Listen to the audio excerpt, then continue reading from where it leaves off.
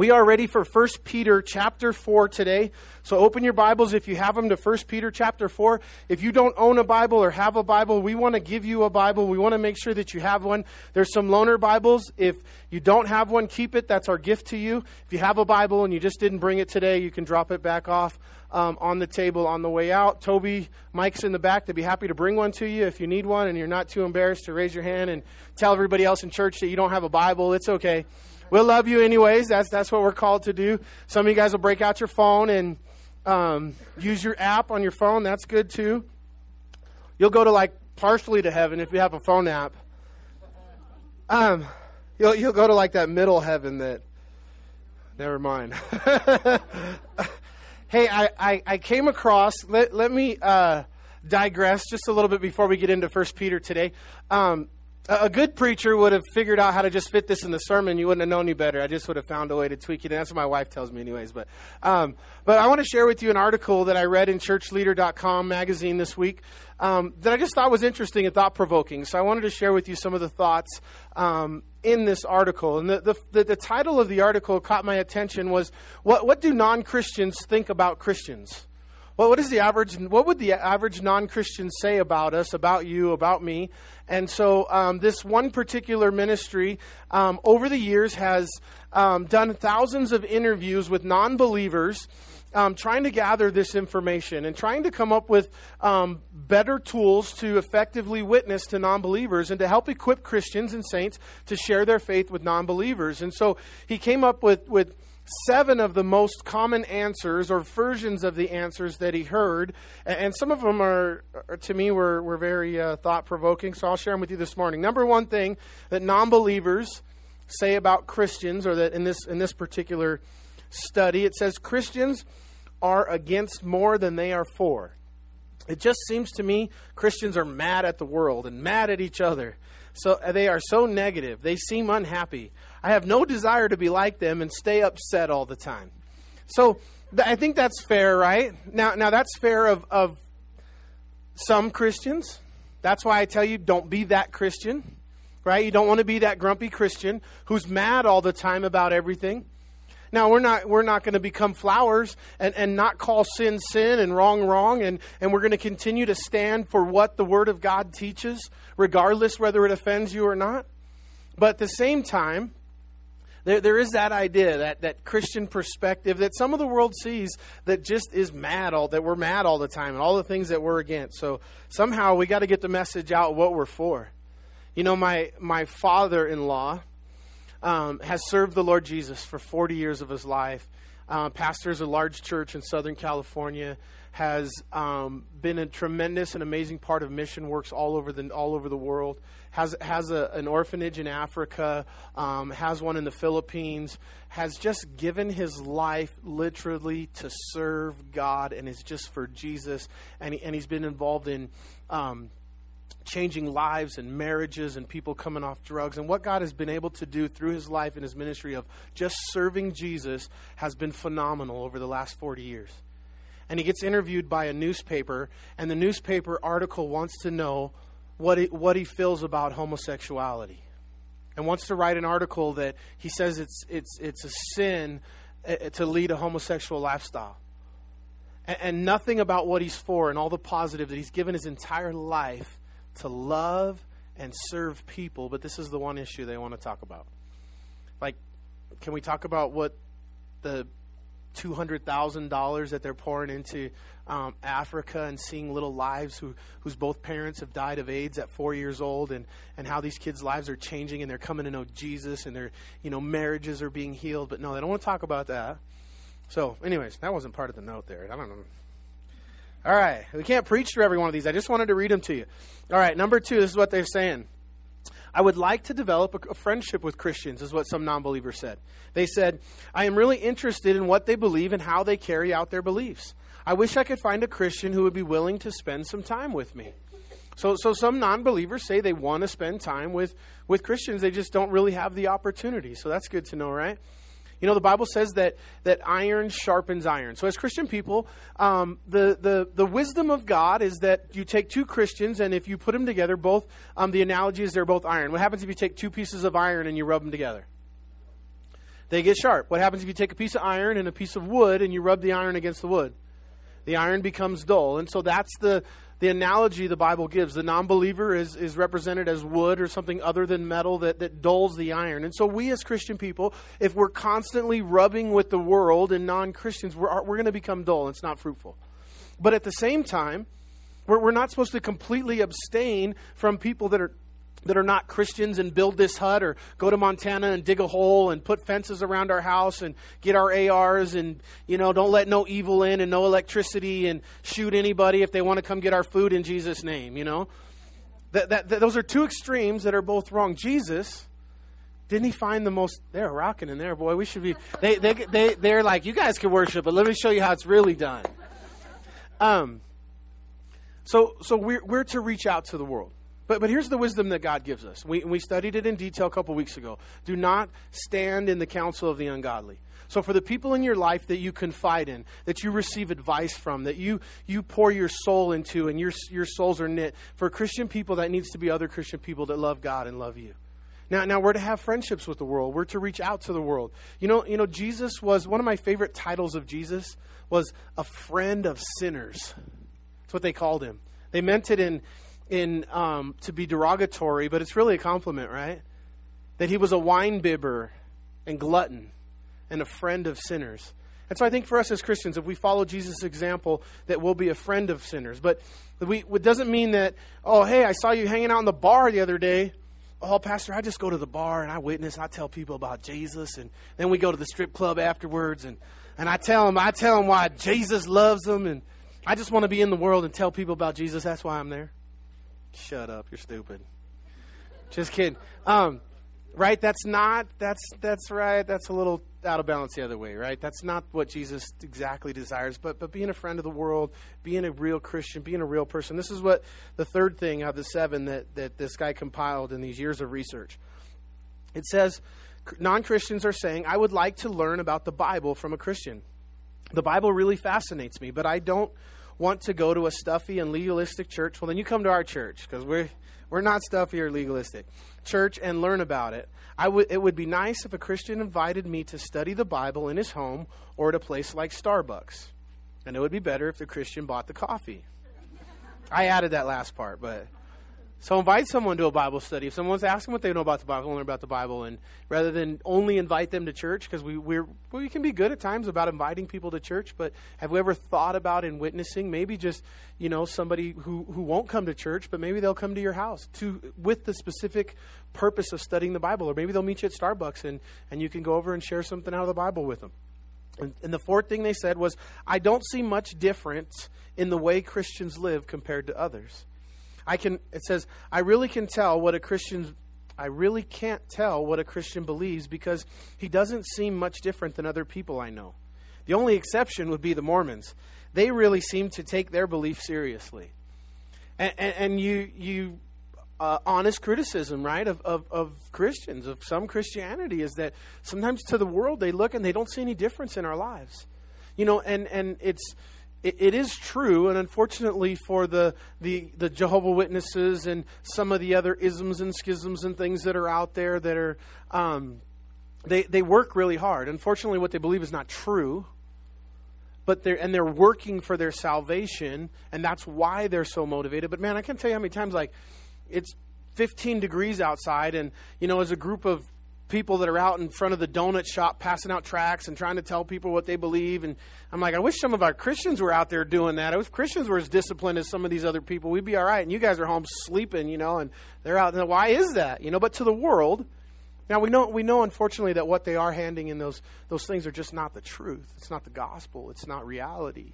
It's not the Jesus that the Bible teaches and that lived historically. But to the world, it does look like they're separate, and that's, I think, an honest criticism. And so how do we live our lives as Christians in the world, not of the world, and not to the point where our families, our lives, everything just looks like the world. You can't tell any difference between your family and the non-Christian family that lives next door to you. They look exactly the same. Finding a way to be a little different. Well, here's some better ones. It gets better. Don't punch yourself in the eye just yet. Number 5, they said, I wish I could learn to be a better husband, wife, dad, or mom, etc. from a Christian. My wife is threatening to divorce me, and I think she means it this time. My neighbor is a Christian, and he seems to have it together. I'm swallowing my pride and asking him to help me. This was written in from my neighbor.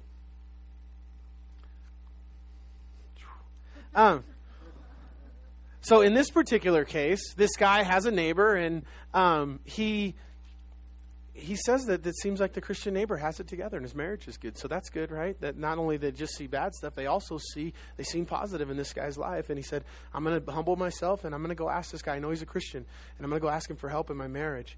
And then in Number 6 says, some Christians try to act like they have no problems. Well, you don't have to worry about that with me. I'm up front. I got all kinds of problems. I'm married. The Bible says you will find trouble if you marry. Listen to what this person said. Harriet works in my department. She is one of those Christians who seems to have a mask on. I would respect her more if she didn't put it on in such an act. I know better. I know that she's really not that spiritual and that Christian. And to the world, that hypocrisy of phony, better than what you really are is just not, it's not genuine. And it doesn't reach out to people, doesn't touch people. Lydia's mom, one of the things that everybody really loved about her and related to her so much was that she was just a real person. She was a pastor's wife, a large church, and expectations, and some people didn't get her, but she was just herself.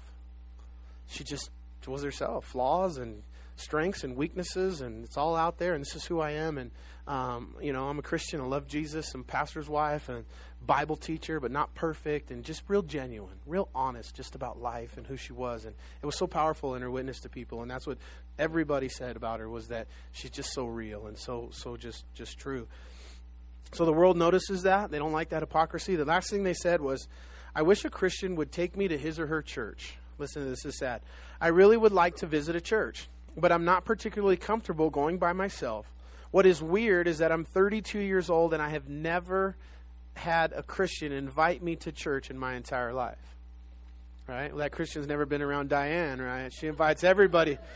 She knows the church. Mormons, they don't matter. They just come on to church.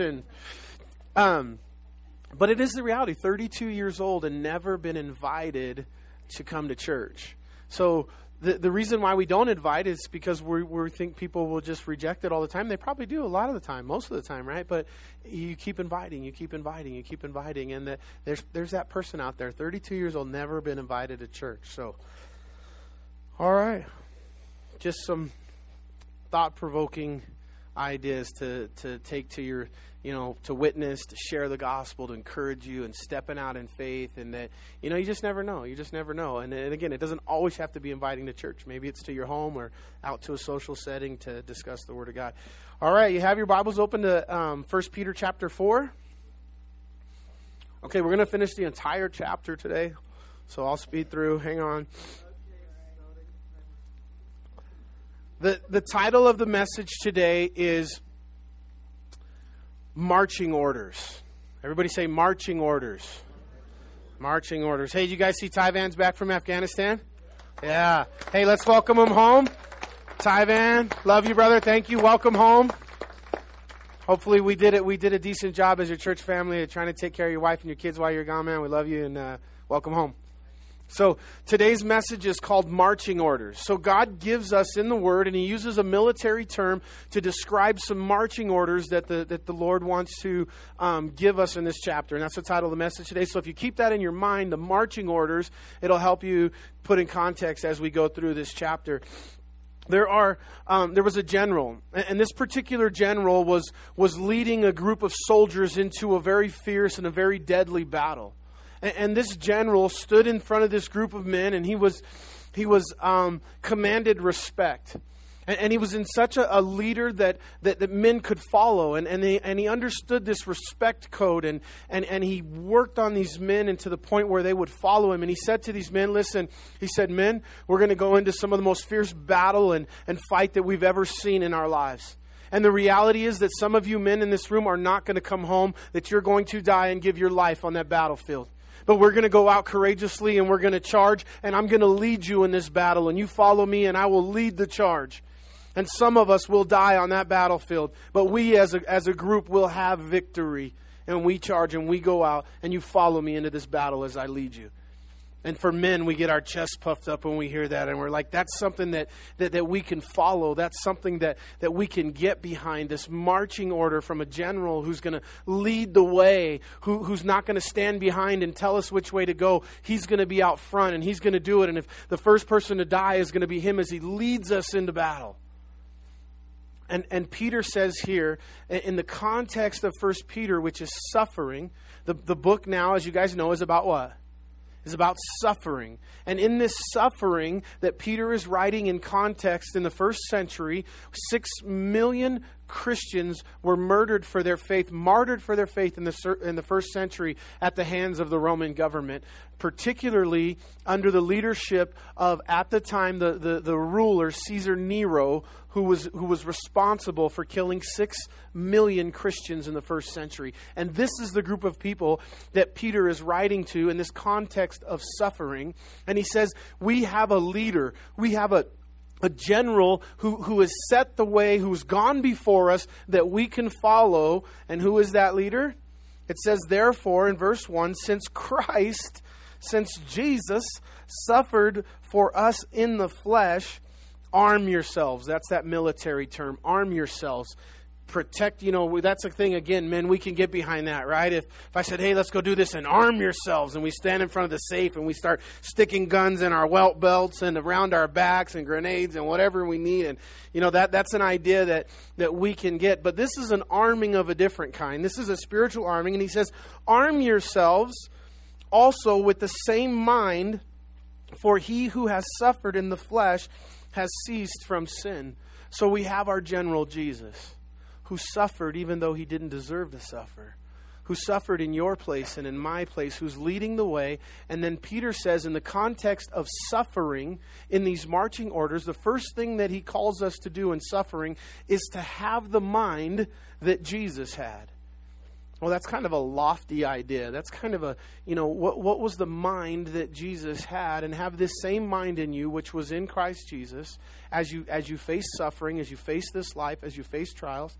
And I think the first thing for me that I think of when I think of Jesus is this idea that everything that Jesus did was heavenly minded. Everything that Jesus did was somebody say big picture. Come on, big picture. We'll just keep doing it until we do it right. Mentality. No, you don't like that word? All right. Big picture mentality. It was a big picture mentality that Jesus had. Do you know Jesus said that I only do the things that the Father tells me? I only do the things, that please the Father. How many of you guys raise your hand? If you only do the things that please your Father in heaven, that's all you do. Nobody? Sure. But this idea, this is the mind that Jesus had.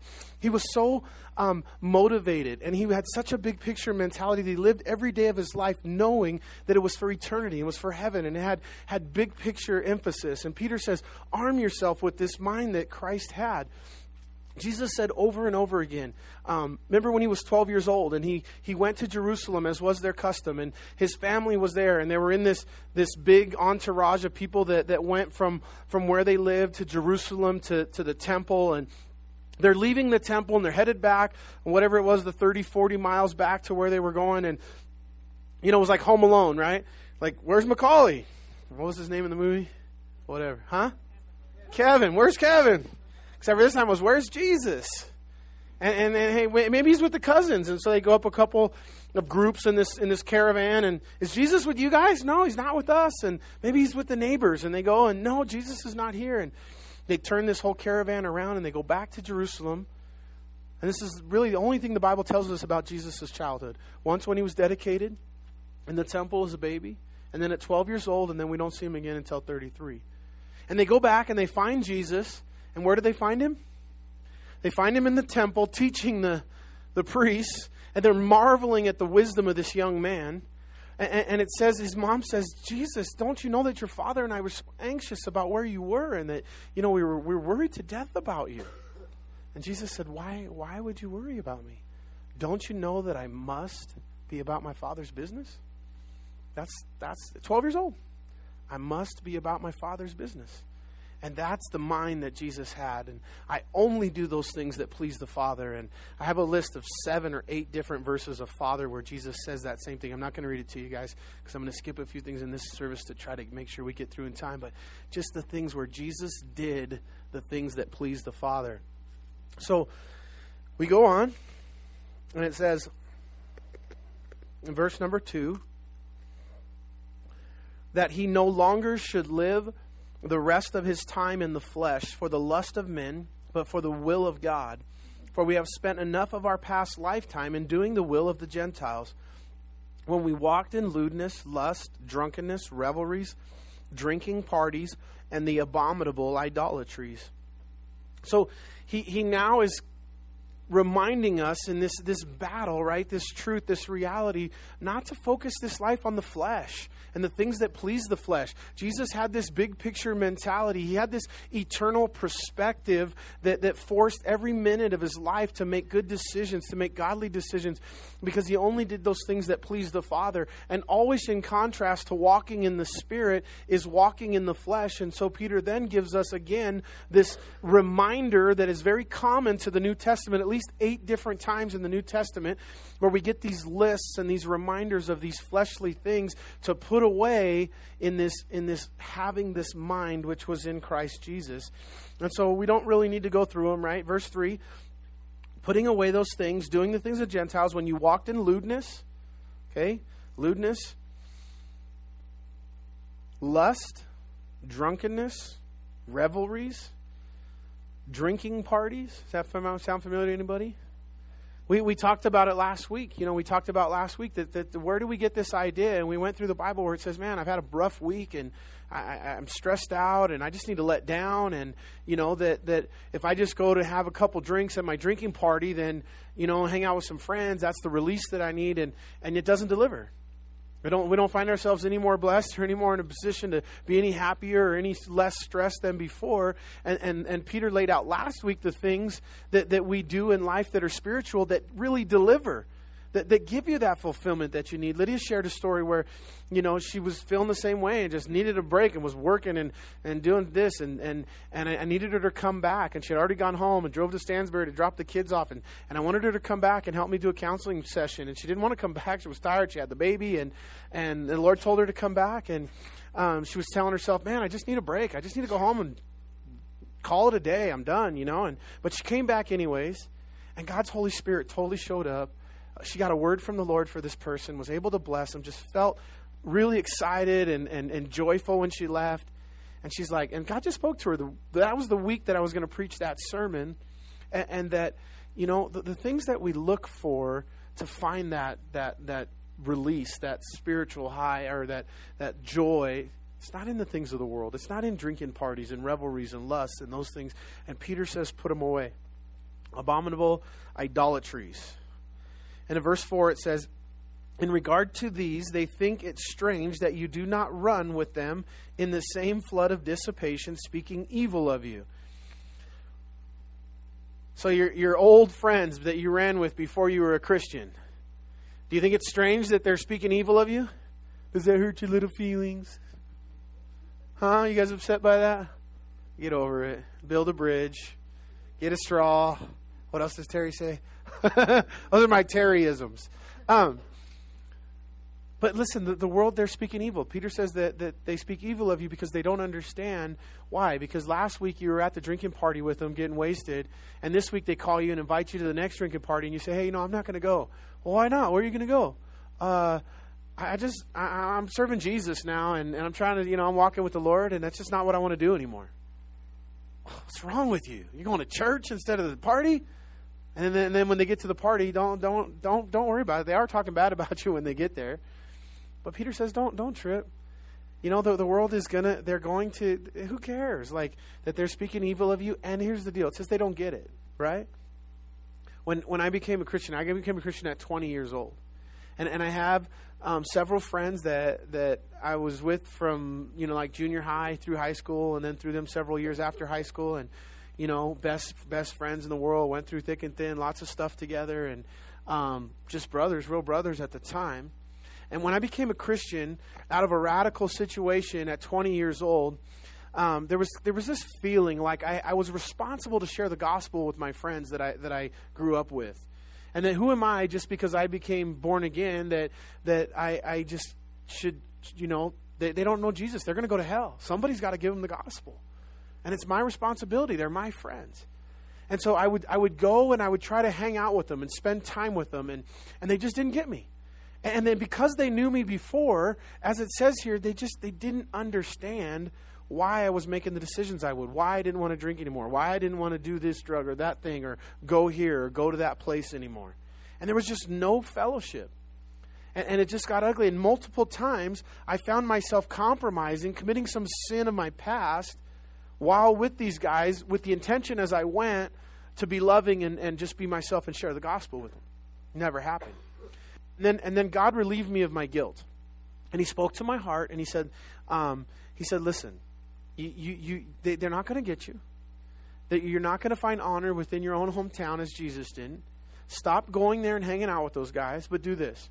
If you'll be faithful to be a witness to some strangers, to somebody else's Rudy's and Shannon's and Jeff's, then I'll bring other Christians into their life that'll witness to them and share the gospel with them. And you be faithful to share the gospel over here. And you're not effective in that setting and they don't get you, and stop hanging out and stop going there. When Lydia and I got married 3 years later, got saved at 20, I got married at 23. There was just hands down, everybody in my life would have just assumed and known who my best man was going to be in my wedding. And he was right next to me my whole life. And I didn't ask him to be the best man in my wedding.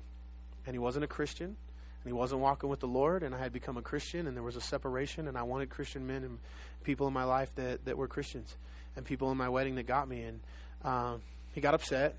And he didn't show up. And it was hard. It was hard, but it was right.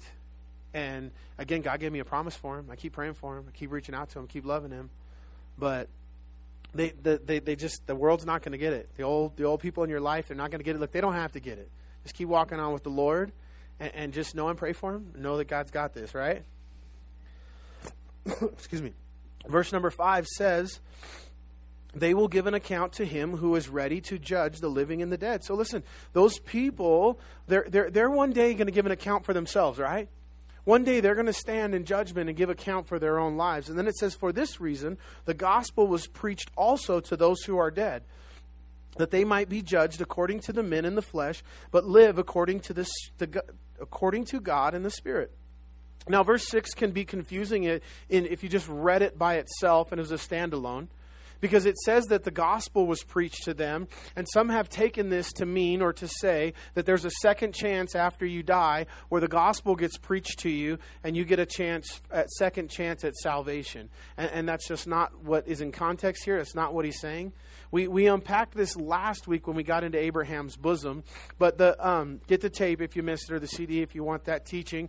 But this word gospel, first of all, is not the same word that's used as in preach the gospel. It means to proclaim truth. Just like when Jesus, before he ascended, the Bible tells us he first descended and set captivity free. The side of Abraham's bosom that was paradise, those were set free. And then it says he went to the other side, or the hell side that exists today, and he preached to them, or he proclaimed truth. And we unpacked that last week. He proclaimed victory in the cross. He proclaimed a boundary line for those on this side of the cross. He filled us with his Holy Spirit and said, he that is in us is greater than he that is in the world.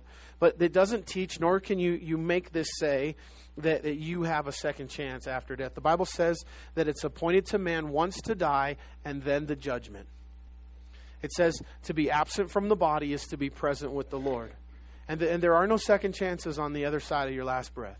You make a decision here on this side of eternity for Jesus Christ.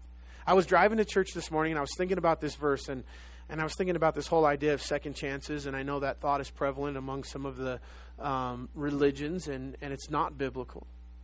And I thought, the only people group that are really going to get kind of a second chance, the Bible does say that in the end of the 7-year tribulation, that there's a group of people that are going to make it somehow miraculously when 2/3 of the world population dies and all the things that happen in those 7-year period. But there is a group of people that somehow survive in the flesh through the tribulation period and enter into the 1,000-year reign of Christ. And for those people, I guess in essence, it would be a second chance. Still on this side of eternity, on this side of breath. And then the Bible says at the end of the 1,000 years, the last rebellion of Satan, and those that lived at peace and lived under the rule and reign of Christ for 1,000 years somehow are going to still rebel against the Lord in the end. The Bible talks about a rebellion at the end of that time. But there's no second chance here. You got a choice now, and you got to get your life and make your peace with God on this side of eternity. Amen? Verse 7 says, "But the end of all things is at hand. Therefore be serious and watchful in your prayer." The end of all things? What's Peter talking about? Stinking Christians and their apocalyptic prophecy spouting, Jesus coming back, having... one of the things that I'm very unapologetic about and very, very solid about, and I often challenge people in this. Now, Peter here says that the end is at hand. What does that mean? What's another way to say that? Jesus is coming back, right? Jesus is coming back. I say it all the time. Jesus is coming back. Now, the entire Old Testament is a buildup.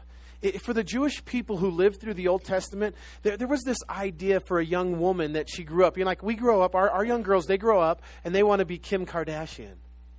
They want to be Miley Cyrus. God bless their soul. Right? Unfortunately, that's our society. Like, that's what we want our daughters to be, models and things. But anyways, in ancient Israel, they grew up and they wanted to be the mother of Messiah. Like it was known. It was a common thing that God was going to bring Messiah. And what if I'm the one? And that's the Old Testament, is this buildup. And the people understand that a Messiah will come. Guess what happened in Bethlehem? Messiah came. Jesus came. 33 years later, he died on a cross, sinless, perfect, for your sins and my sins. He conquered sin and death on the cross. And then from that point forward, the entire New Testament, what's the theme? He's coming back. I'll be back. Schwarzenegger didn't even do it justice what Jesus is going to do when he comes back. I'll be back. And so as Christians, we're not apologetic. We don't need to be afraid of the idea. Just challenge somebody if they think that you're fanatical because you believe and you understand that Jesus is coming back. Just ask them, hey, just read the New Testament. You can do it like real leisure pace. You can read it in 12 weeks.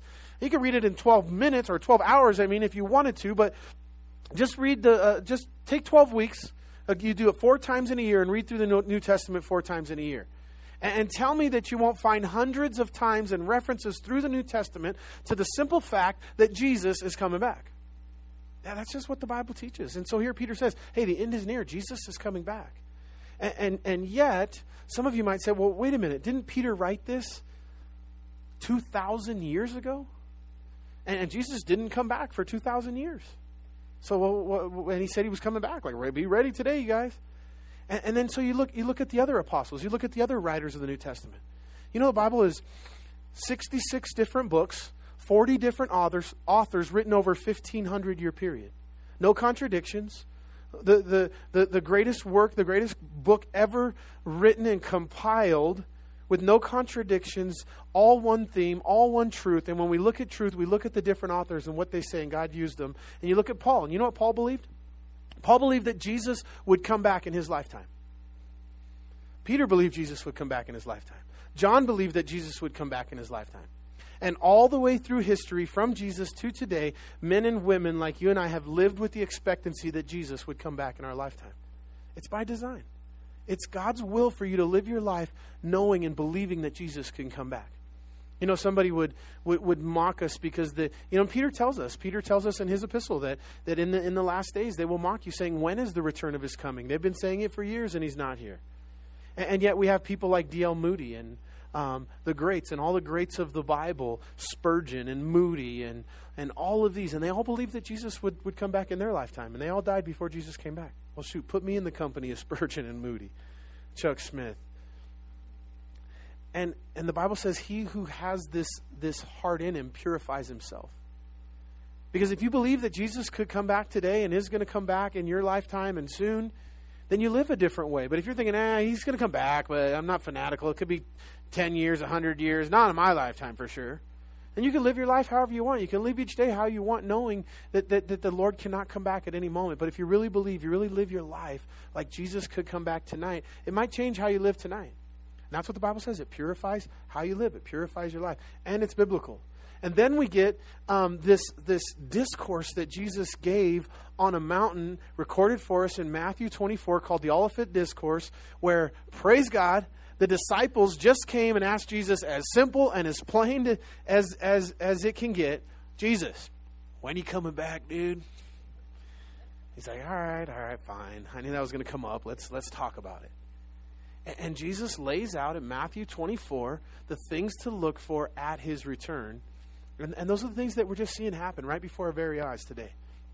I mean, when Russia and Turkey and Iran are in cahoots and they're in Syria, teaming up together in Syria, and they're on the border of Israel, I mean, that's a 2,500-year-old prophecy that we're watching happen right before our very eyes. And so just living with that expectancy. And then as we look at the labor pains, and that's what Jesus said, there'd be labor pains. And yes, there's always been labor pains. And yes, it has always been God's heart that his people live with the expectancy that he would come back. But don't let that, for those of us who live in these last days, be an excuse not to live with the readiness and expectancy that we are living. And we are seeing birth pangs closer and closer together and more intense in frequency and more intense in pain. And then he says in verse 8, he says, and above all these things, have fervent love one for another. What? Where's this crazy idea? This is like left field, right? No, it's not left field, right? It's not a new idea or a new concept. But right in the middle of all this, again, another writer of the Bible reminds you and I that in this call, in this general's call, these marching orders, that we're to love one another. He says, for love covers a multitude of sins. So, you know what's so cool? God doesn't expect you to be perfect. God does not expect perfection in your life. He expects love. He expects you to love fervently because love covers a multitude of sins. It covers a multitude of weaknesses and lapses in your life. And the cool thing about the Christian life and Christian living is, man, I don't have to be a perfect Christian, have perfect doctrine, be a Bible apologist, and, have Ravi Zacharias answers to everybody's questions. Because if I just love people, I'll pray. If I just love people, I'll naturally do things that God wants us to do. Now, the second part of 7 that I skipped over that fits this, it says, therefore, listen, be serious and watchful in your prayers, therefore have love. So the first thing was a call that Jesus is coming. Be watchful and serious in your prayers. Is it strange for us as Christians that we should be a people who pray? Now, he says be serious in your prayers. For some of us, oftentimes we pray like, as we're laying down on the bed, we've already laid down, and we're like, Lord, bless everyone in this whole wide world. Lord, save all the little children and make everybody go to heaven. As we pass out. Is that serious in your prayers? Is that what the Bible describes here as a marching order for you in your prayers? And I think for all of us, you guys, we, myself included, it's just an area we could really seek the Lord in and we can grow in, and that we need to be dedicated. We tried to make some practical things for us as a church and challenges, and build the prayer room, literally build a war room in your house. And I did. We built one. I haven't gone in it yet, but I built it. I still pray in my room, and but this call for us as Christian people, that we need to be a people that's marked by prayer. And if you're a Christian, if you call yourself a Christian, if you consider yourself born again, listen, find some time in your life. Find some time in your week. Set aside some time to pray. Well, I don't know how to pray. Well, how do you learn how to do anything? You practice. You do it. You get in there and do it. And God's Spirit does it anyways. Don't even trip. All you got to do is show up and He'll do it for you. He'll do it in you. He'll do it through you.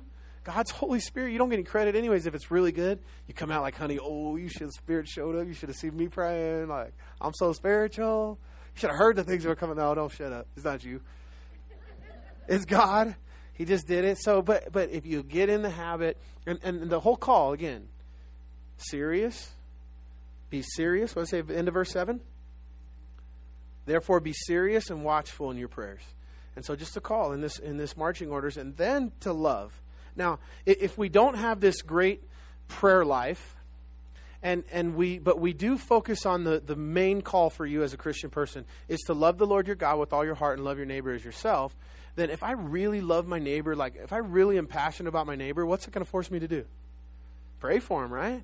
That's the one that's going to make me do those other things and be in prayer for my neighbor. And so loving first. And then he says in verse 9, now this is Chinese, so I'm going to have to interpret this for you. You guys ready? Verse 9. It says, be hospitable to one another without grumbling. Not Chinese, it's English, very easy. Did you know that you as a Christian person are called to be nice to people? Is that like revelation for you?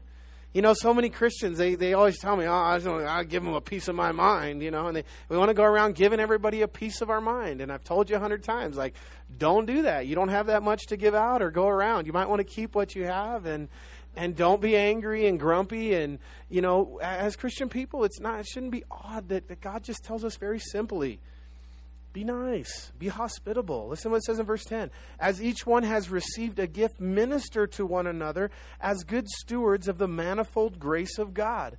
Be hospitable, reaching out. And then in verse 10, when he says, you've received a gift, minister it to who? Verse 10? So come to church and just that stinking pastor better minister to you and bless you, because that's the design that God set up for the body of Christ. And the worship better be good. And good thing they played that Unstoppable God in the right key. And then Marty was ripping on the guitar, right? Because they better bless me. But listen, the call of God in the Word is for you guys to bless each other. You know why you should come to church? So you can just love on somebody, man, and just bless somebody and just make somebody's day and find somebody to reach out to. And God has given every one of you a gift. And, man, I get to take this gift and give it away today. I get to use this gift that God has given me. Now, look at verse 10. Now, this is not me. This is the Lord, right? It says, who receives the gift in verse 10? Who? Everyone? Everyone? Are you sure? Because if I'm just going off what you guys tell me, like, I don't got no gifts for the Lord. Can't do ministry.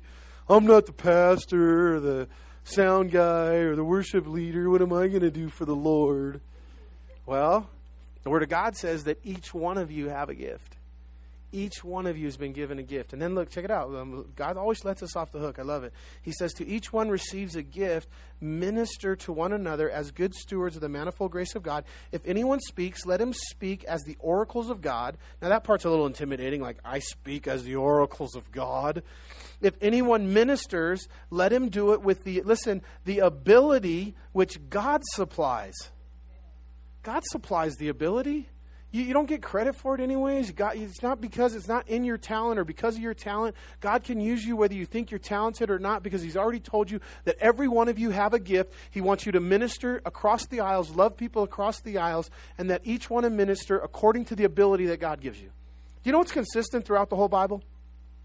God doesn't find men that are very capable and very talented and use them. It's quite the opposite, right?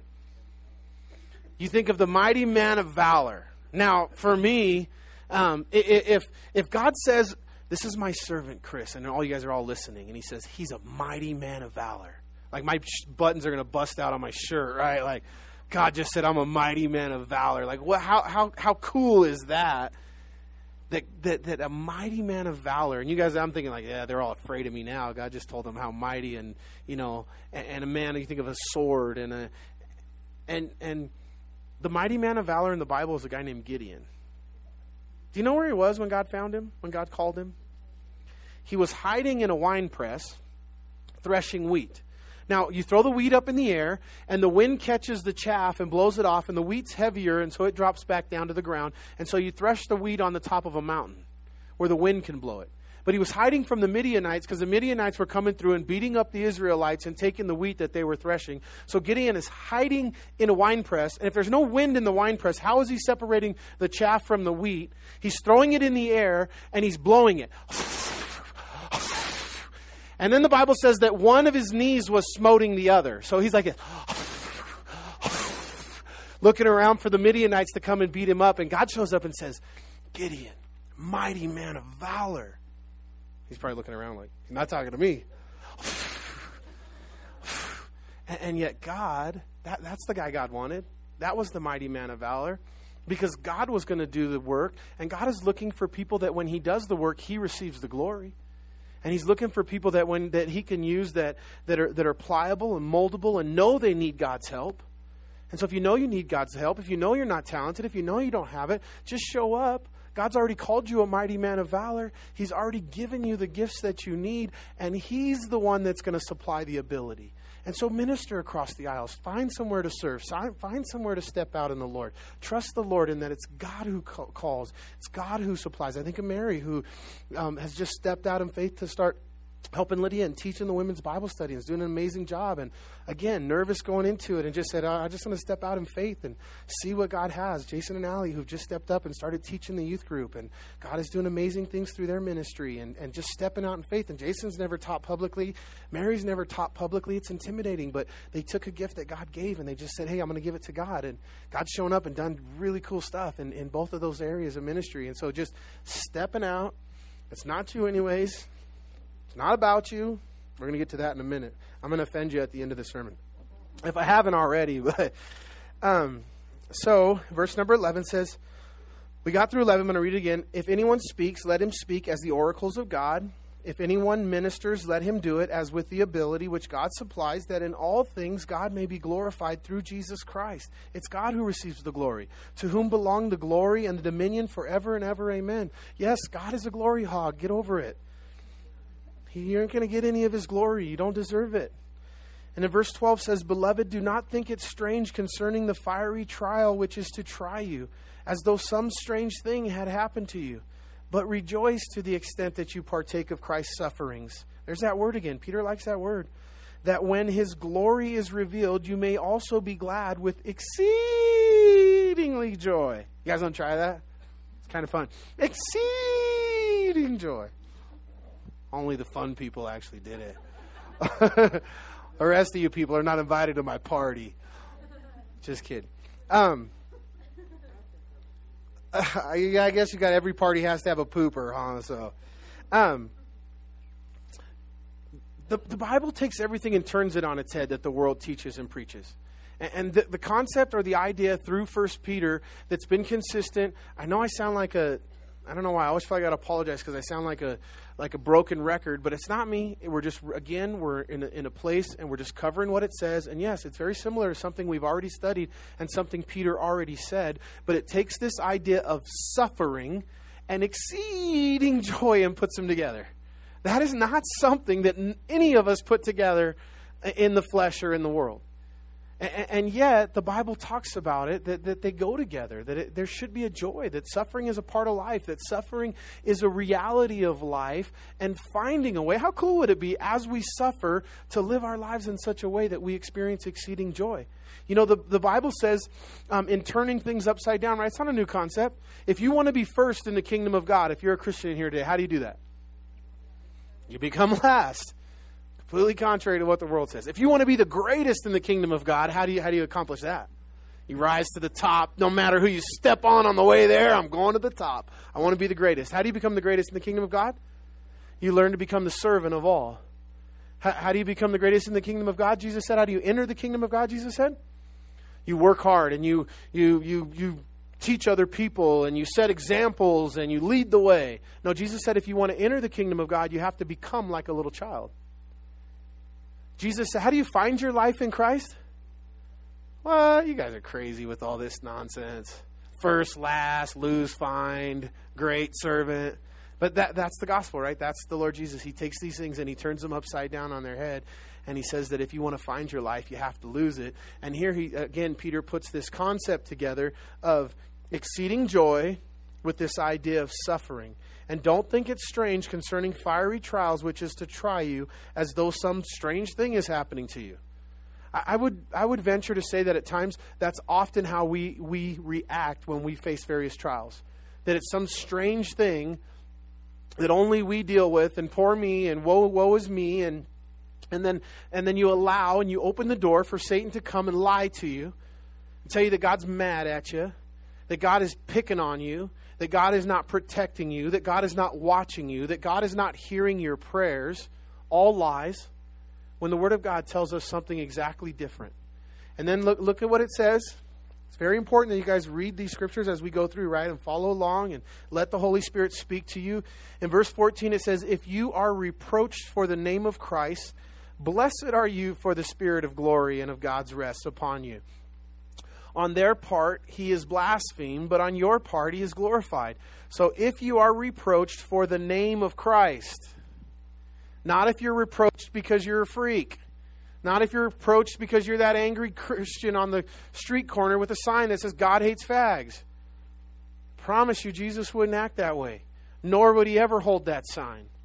But you're not being reproached, or if you're being reproached, Peter draws a line in the sand. And he says, listen, Christian, don't get it twisted. Don't think that you can just live however you want, act however you want, and every time you face something negative in your life, it's because of your Christianity and you're being persecuted and joy. No, there's a difference. If you're being persecuted for Christ's sake and in righteousness, and not as a result of sin, and not as a result of unrighteousness or unholiness in your life, that you're being persecuted for Christ's sake. So, it's like, and it's true, but I hear stories, and it breaks my heart. And I know it doesn't represent all of us, but unfortunately there is a little bit of a stigmatism, right? Even in that list that I read as we started this morning around Christians. And I know Christian business owners. And I'm not going to say any names. You know some of these Christian business owners that I know. And the worst people to deal with in their business are Christians. Number one, because every Christian that comes into their business sees them at church, knows they're at church, knows they're a leader at church, and own a business, and want everything for free. Oh, I'm a Christian. You should do it for free.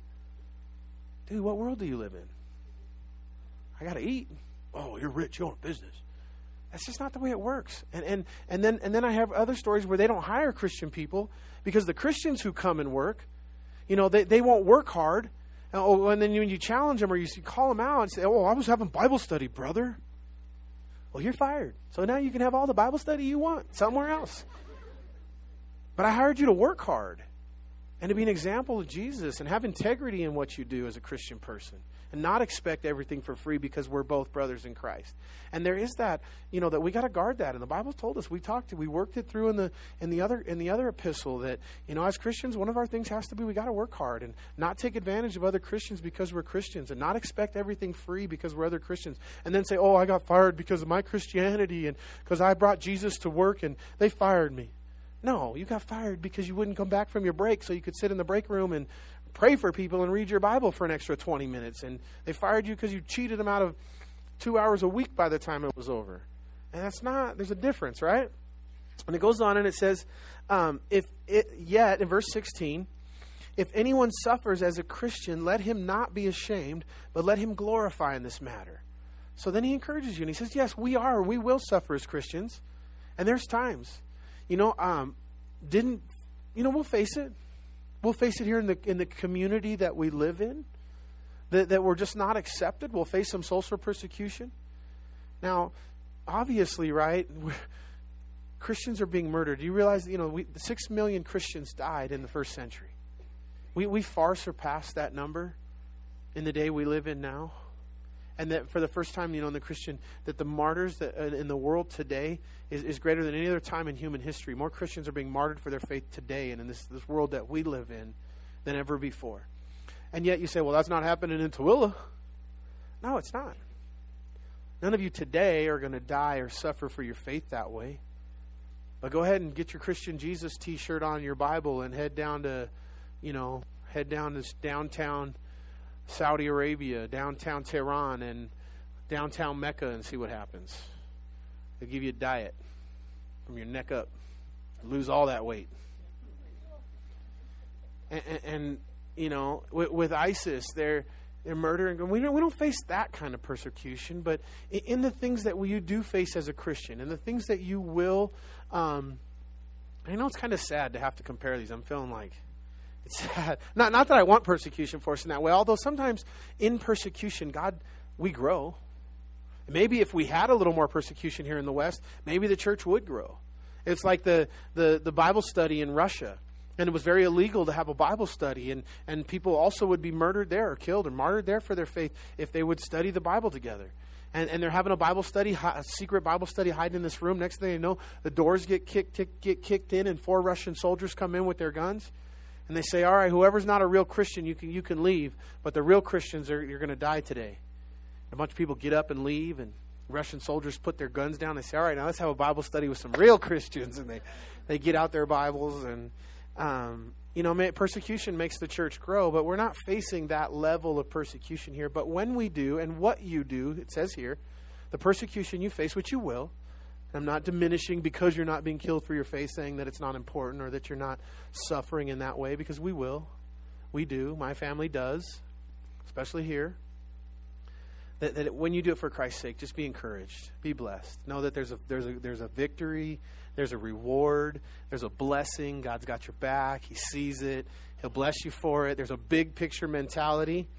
And then he says, now, if the righteous one is scarcely saved, where will the ungodly and the sinner appear? Therefore, let those who suffer according to the what? The what? Suffer according to... No. What? Something wrong with my Bible? What does your guys' Bible say?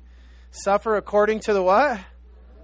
Commit their souls to Him in doing good as a faithful Creator. Does that mean that it's God's will that you suffer? What kind of church is this? Come back next week. I'm going to have a better message for you guys. You'll be happy, healthy, and wealthy. Jesus, I love you. And you'll be David in the story. And, in the world, listen, here's the reality. God uses suffering in your life to build character.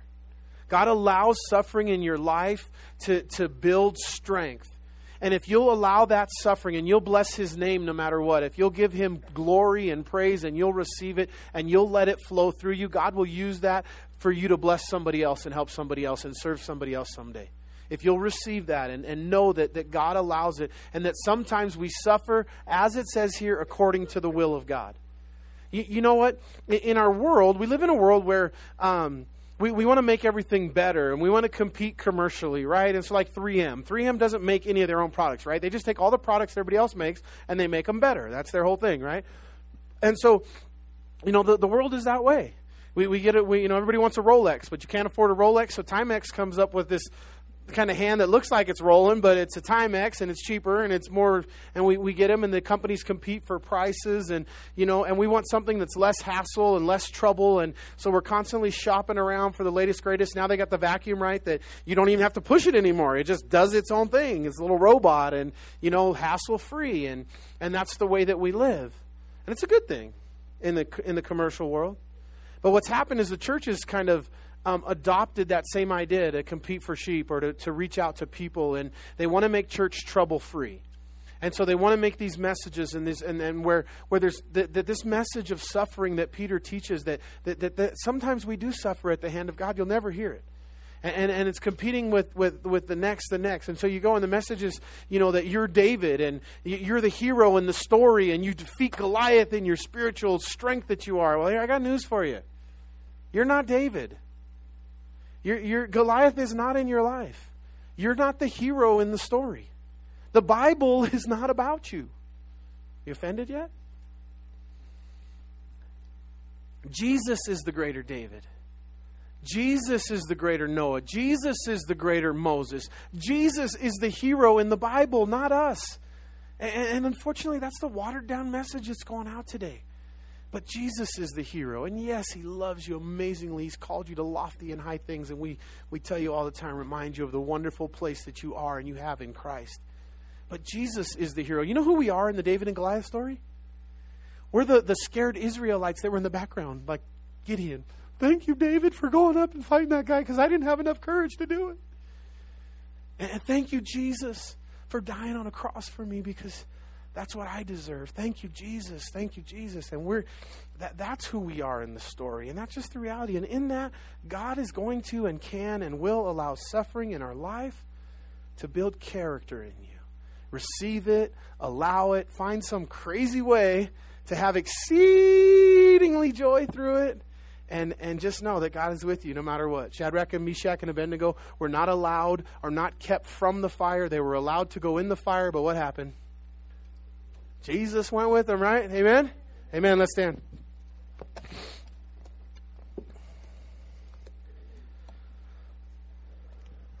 Thank you guys again for your patience. Love you guys. Let's pray. I want to just encourage you, as we always do. You know, I really believe that on Sunday mornings that it's important, because I don't know who's here. I don't know where your spiritual walk is, where your life is. And maybe you came this morning in a part, and we could have gave this altar call before the message, before the worship, because you came this morning wanting to get your life and your heart right with the Lord Jesus Christ. So we want to give you that opportunity today. We want to give you an opportunity to pray and make peace with God. Make sure that you're born again. Make sure that your name is written in the Lamb's Book of Life, and that you know that if you died today, you'd go home to be with the Lord Jesus. So I want to pray. I often ask that the whole church pray out loud so that anybody who's praying that genuinely can feel comfortable. But let's close our eyes and bow our heads. And if that's you today, and you want to get your heart and life right with the Lord Jesus, I want you just to raise your hand up, and you can put it right back down. Let's have the worship team come on up and close us in a song. Is there anybody in here today that wants to ask Jesus in their heart for the first time, rededicate their life to the Lord? Let's pray together as a church. Lord Jesus, please come into my heart. Fill me with your Holy Spirit. Forgive me of my sins. In Jesus' name, amen. Let me pray for you guys. Father, we thank you. We praise you, Lord Jesus. Lord, I thank you for the message of 1 Peter chapter 4 that's powerful, that, Lord, just starts that we should have this mind in us which was in Christ Jesus. And, Lord, give us that mind that was in Christ Jesus. Give us a heart, Lord, that loves you and serves you and knows you. And, Lord, I pray, Father, that we would be committed to prayer. We'd be serious about prayer. Lord, that we would have joy and be kind to people and just be nice, Lord, and love fervently one another across the aisles. Lord, that when we do suffer persecution for righteousness' sake, that we would find exceeding joy in that. And that, Lord, that you would use us, and that you do use suffering in this life, God, to teach us and to train us and mold us. And Lord, we thank you. We praise you in Jesus' name. Amen.